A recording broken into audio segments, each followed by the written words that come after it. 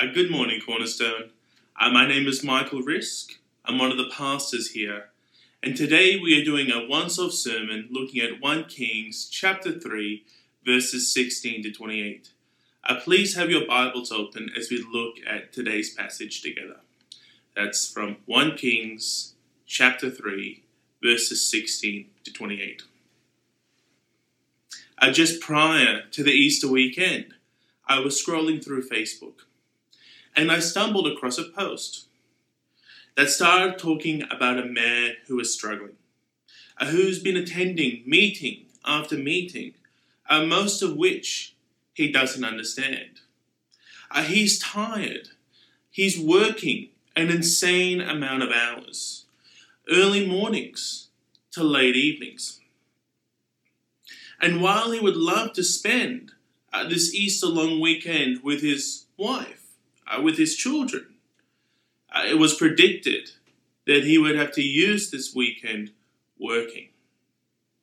This Facebook post was a plea to think about this man during this long weekend and to pray for him. I imagine when Scott Morrison became Australia's Prime Minister in August 2018, he would have never dreamed that he would have to lead this nation through a global pandemic.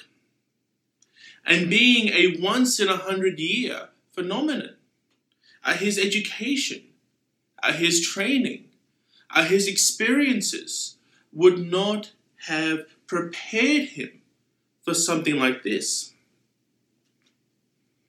As a result, he has had to lean on specialists and their wisdom and their advice on how we as Australians should move forward. This global pandemic has definitely turned the world on its head. Many of us don't know how long it will last and what will happen in the next few weeks or even months. Will there be another outbreak? Will the curve flatten? Will restrictions reduce? I still remember that first week very vividly when all these changes started happening and restrictions were being placed here on us, on Australians. I remember both Campbell and I sitting in his office and thinking, what is the next step forward for us as a church?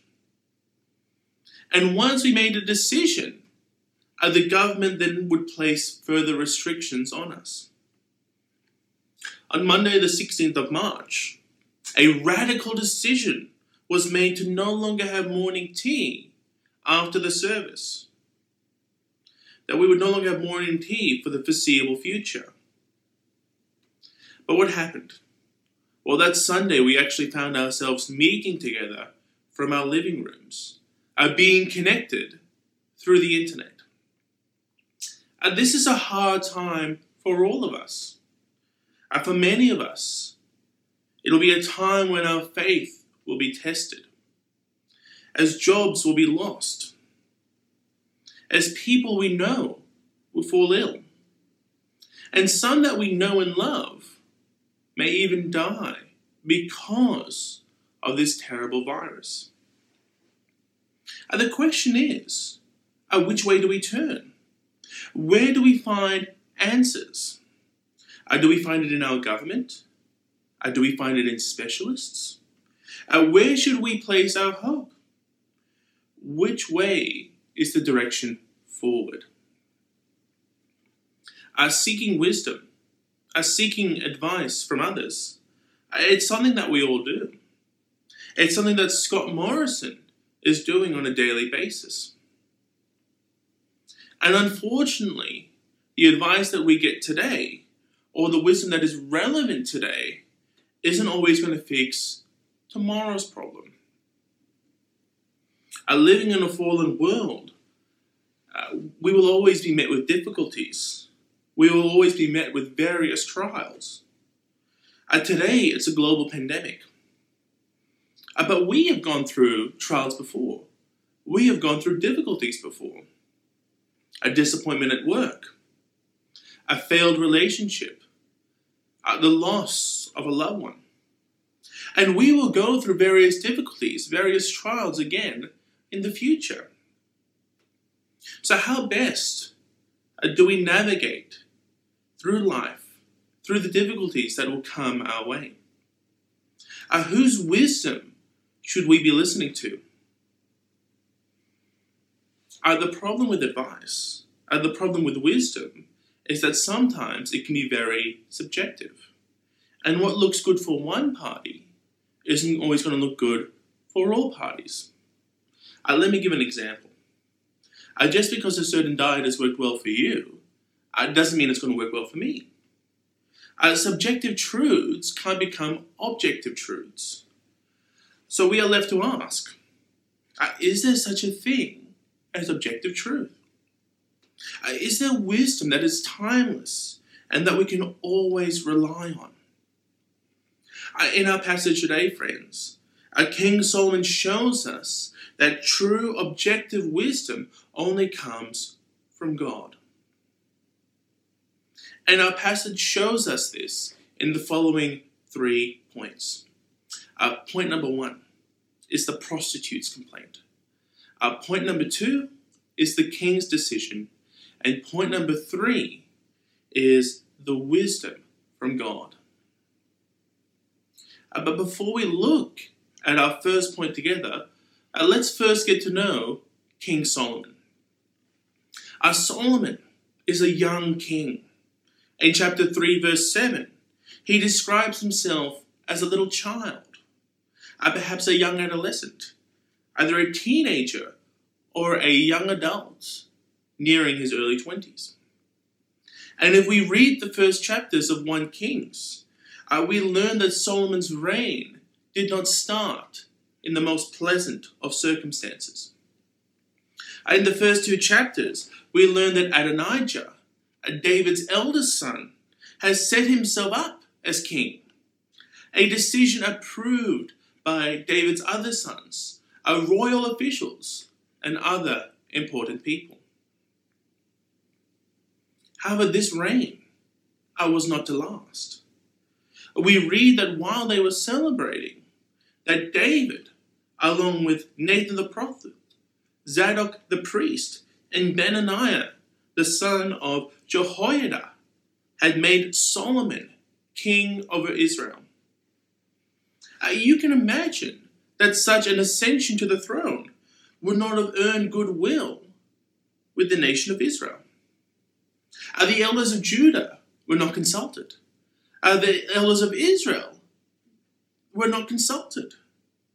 And as a result, there would have been tension between the king and the people of Israel. In the mind of most, Solomon was not the king they had expected.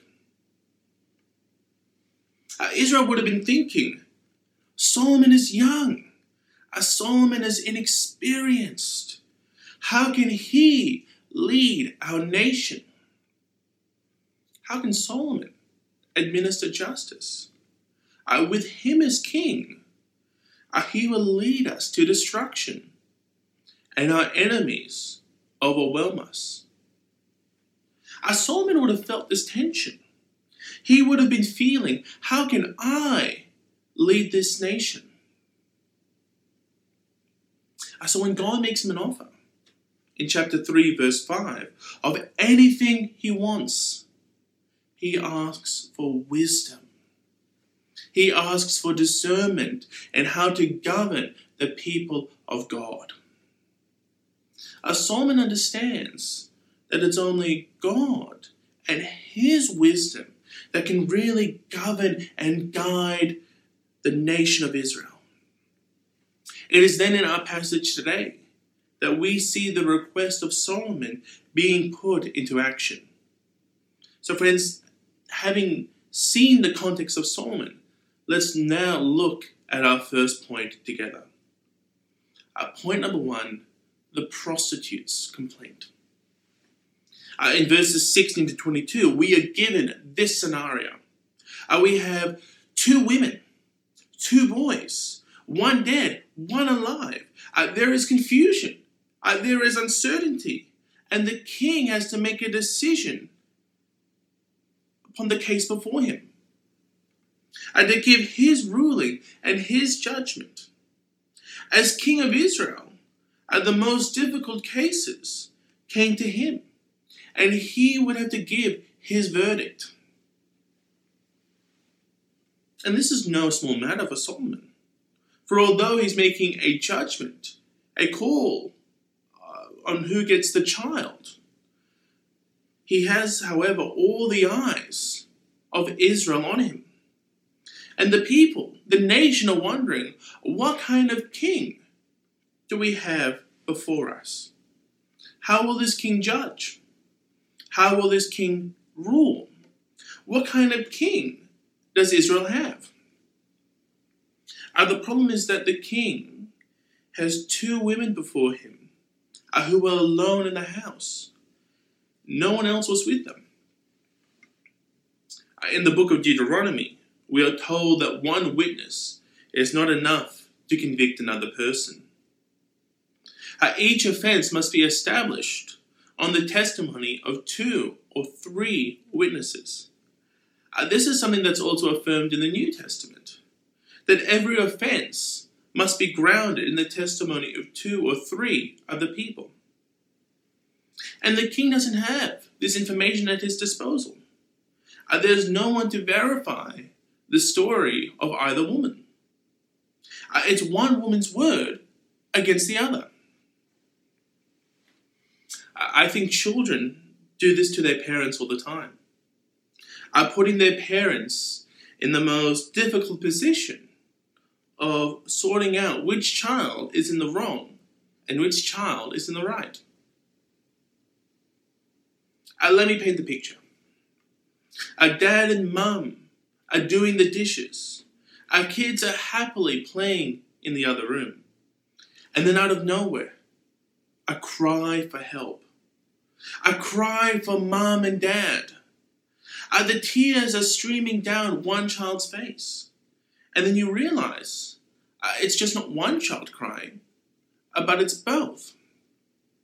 There are inaudible sounds coming from both children as they communicate who started what, who was at fault, each one trying to convince their poor parents that the other one started it and they should be punished. As a parent, how do you decide? Neither of you were there. All you know is that both children are in tears. Both children are claiming that the other is at fault and that their life has fallen apart. This is the king's dilemma.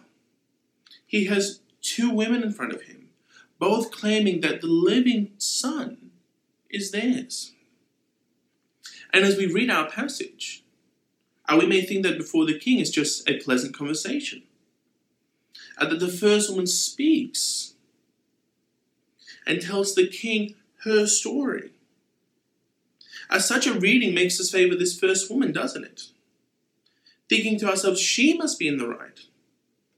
However, this is not a pleasant conversation. In verse 22, we read the second woman is not addressing the king, but the first woman. Friends, what we have here before us is not a pleasant conversation. But we have 2 squabbling children, each trying to talk over the other, each trying to tell the king that the living child is theirs. The first is trying to tell her story to the king, while the other is saying, no, my king. I don't believe her lies. The living one is mine, and the dead one is hers. There is squabble and there is interjection at every point. How is the king going to solve the problem before him? Well, this brings us to our second point. Point number 2, the king's decision.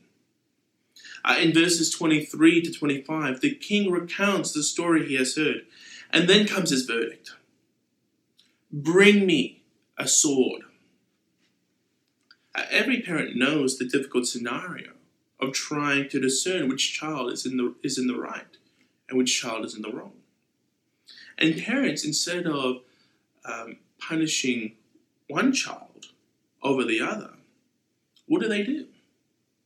Well, they make the decision to punish both children, and declaring that neither of them can play with the toy, that each of them has to go into the corner, this child in that corner, and this child in that corner. And this is what the king does. He says, neither of you will get the boy. And he calls for a sword and for the living child to be cut in two. And did King Solomon just say that the child is going to be cut in two? Oh, what a horrible decision. And no one would have seen this coming. For the people within the king's court. And they would have been caught off guard, thinking to themselves, this is the wisdom of our king? Oh no. What have we got ourselves into? And what about the two women? For both of them, they have a desire for this living child. And now that they are told that the child will be cut in two, the thing is, how was Solomon to decide which woman was the real mother? The child was no help at this point. It's not like you could put the child in the middle of the room, place either woman on either side of the room, and then ask the child, hey, which mum do you like more? So he does something totally outside the box, and he goes down the path of which woman likes the child more, which woman loves their son more. Then what happens? Verse 26 and 27 tells us that the announcement of the child's death drives the first woman to say, stop! Don't kill him! Give the baby to the other woman. The word baby in Hebrew is a rare word, much rarer than the word child. And one commentator has suggested that the use of the word baby, which in Hebrew is closely associated with the words to give birth, is said by this first woman from a very maternal place. There is a maternal drive within her to protect this child at all costs.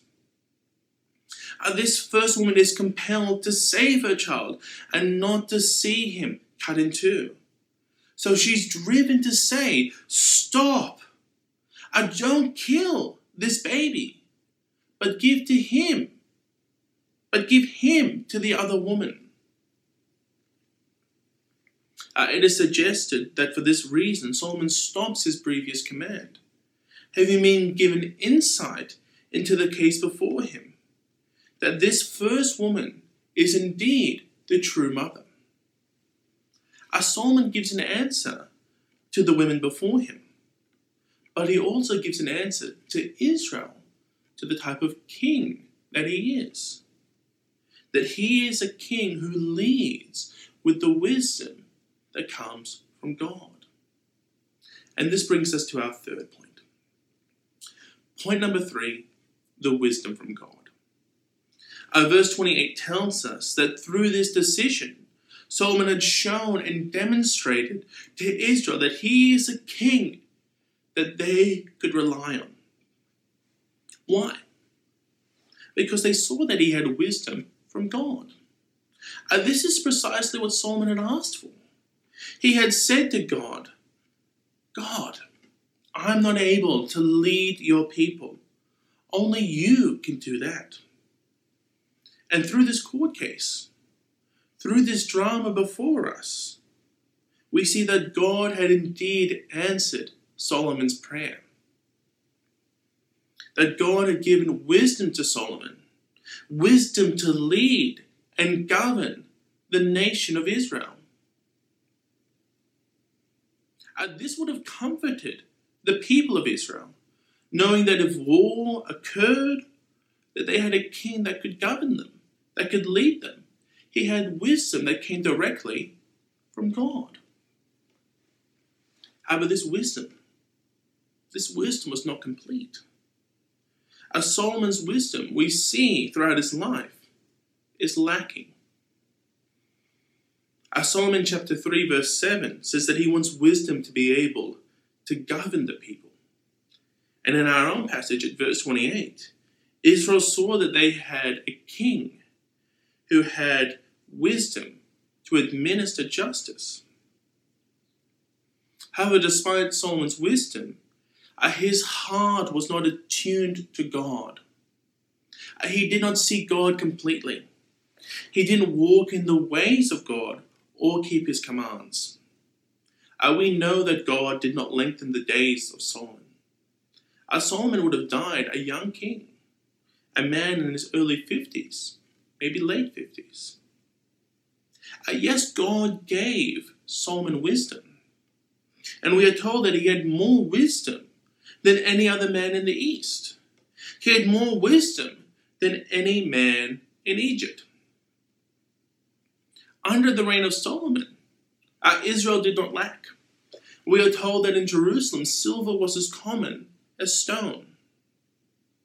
However, the love of women would be Solomon's undoing. Through his many wives, he would follow other gods. He would not follow the commands of God. And as a result, his kingdom would be divided. And through the actions of Solomon and the kings after him, the people of Israel would be led astray time after time after time and after time again. And they eventually would come under God's judgment. What the people of Israel needed was not a king that could make them happy with silver and gold, but a king that could lead them and direct them to God. A king that was not only wise, but attuned to loving God, attuned to following God, attuned to obeying God. A king that could lead his people to God. Our friends, we have such a king, don't we? We have our King Jesus, who has given us exactly that. He has given us wisdom. He has given us his word, his statutes, his instructions, the commands of God. And not only has he given them to us, he has also given us the means to follow them. Jesus has given us new life. The book of Jeremiah foretold of what Jesus was going to do. In Jeremiah 31, verse 31, it says this, that God would put his law in their minds and write it on their hearts. Jesus has done that for us, hasn't he? He has put God's law in our minds. He has written it on our hearts. We are no longer dead in our transgressions, but through Jesus' death and resurrection, we have been given new life. We have been given the means to follow Jesus. And how does Jesus do this for us? He does this by continuing to intercede for us. He does this by the work of the Holy Spirit. Through Christ, we have the wisdom that comes from God, but we're also able to live it out. We're able to apply this wisdom to our lives. Our Prime Minister is seeking wisdom on how best he can overcome this pandemic. But he's also pleading with the nation before him to pray. He speaks of how his faith helps him as he leads this nation. He knows that in the midst of trials, our faith may be tested. The book of James tells us that we will go through various trials, various difficulties, and our faith will be tested in a variety of ways. Having to ask ourselves the question, amidst these trials, will we rely on God? Will we turn to him during these times of great difficulty? And not just through this global pandemic that's before us, but all hard times that will come our way. Will we seek him? Will we depend on him and his strength? Will we allow Christ to do the work he has already started? He has given us new life, and he is continuing to transform our life. Will we allow Christ to continue this work? will we continue to follow him and the wisdom that he has given us? We are told in the book of James that if any of us lacks wisdom, we are to seek God and to ask for it. Seek God and to be able to overcome the trials that are before us. For in God, we find that wisdom, a true wisdom, only lies with him. And that all other wisdom is actually folly. The good news, friends, is that we have been given wisdom. We have been given wisdom by our King Jesus, who has shown us that we can come to God, the source of all wisdom. And our King Jesus has also attuned our hearts to apply that wisdom to our lives. Seek wisdom. Find it in our Lord and Savior, King Jesus. Amen.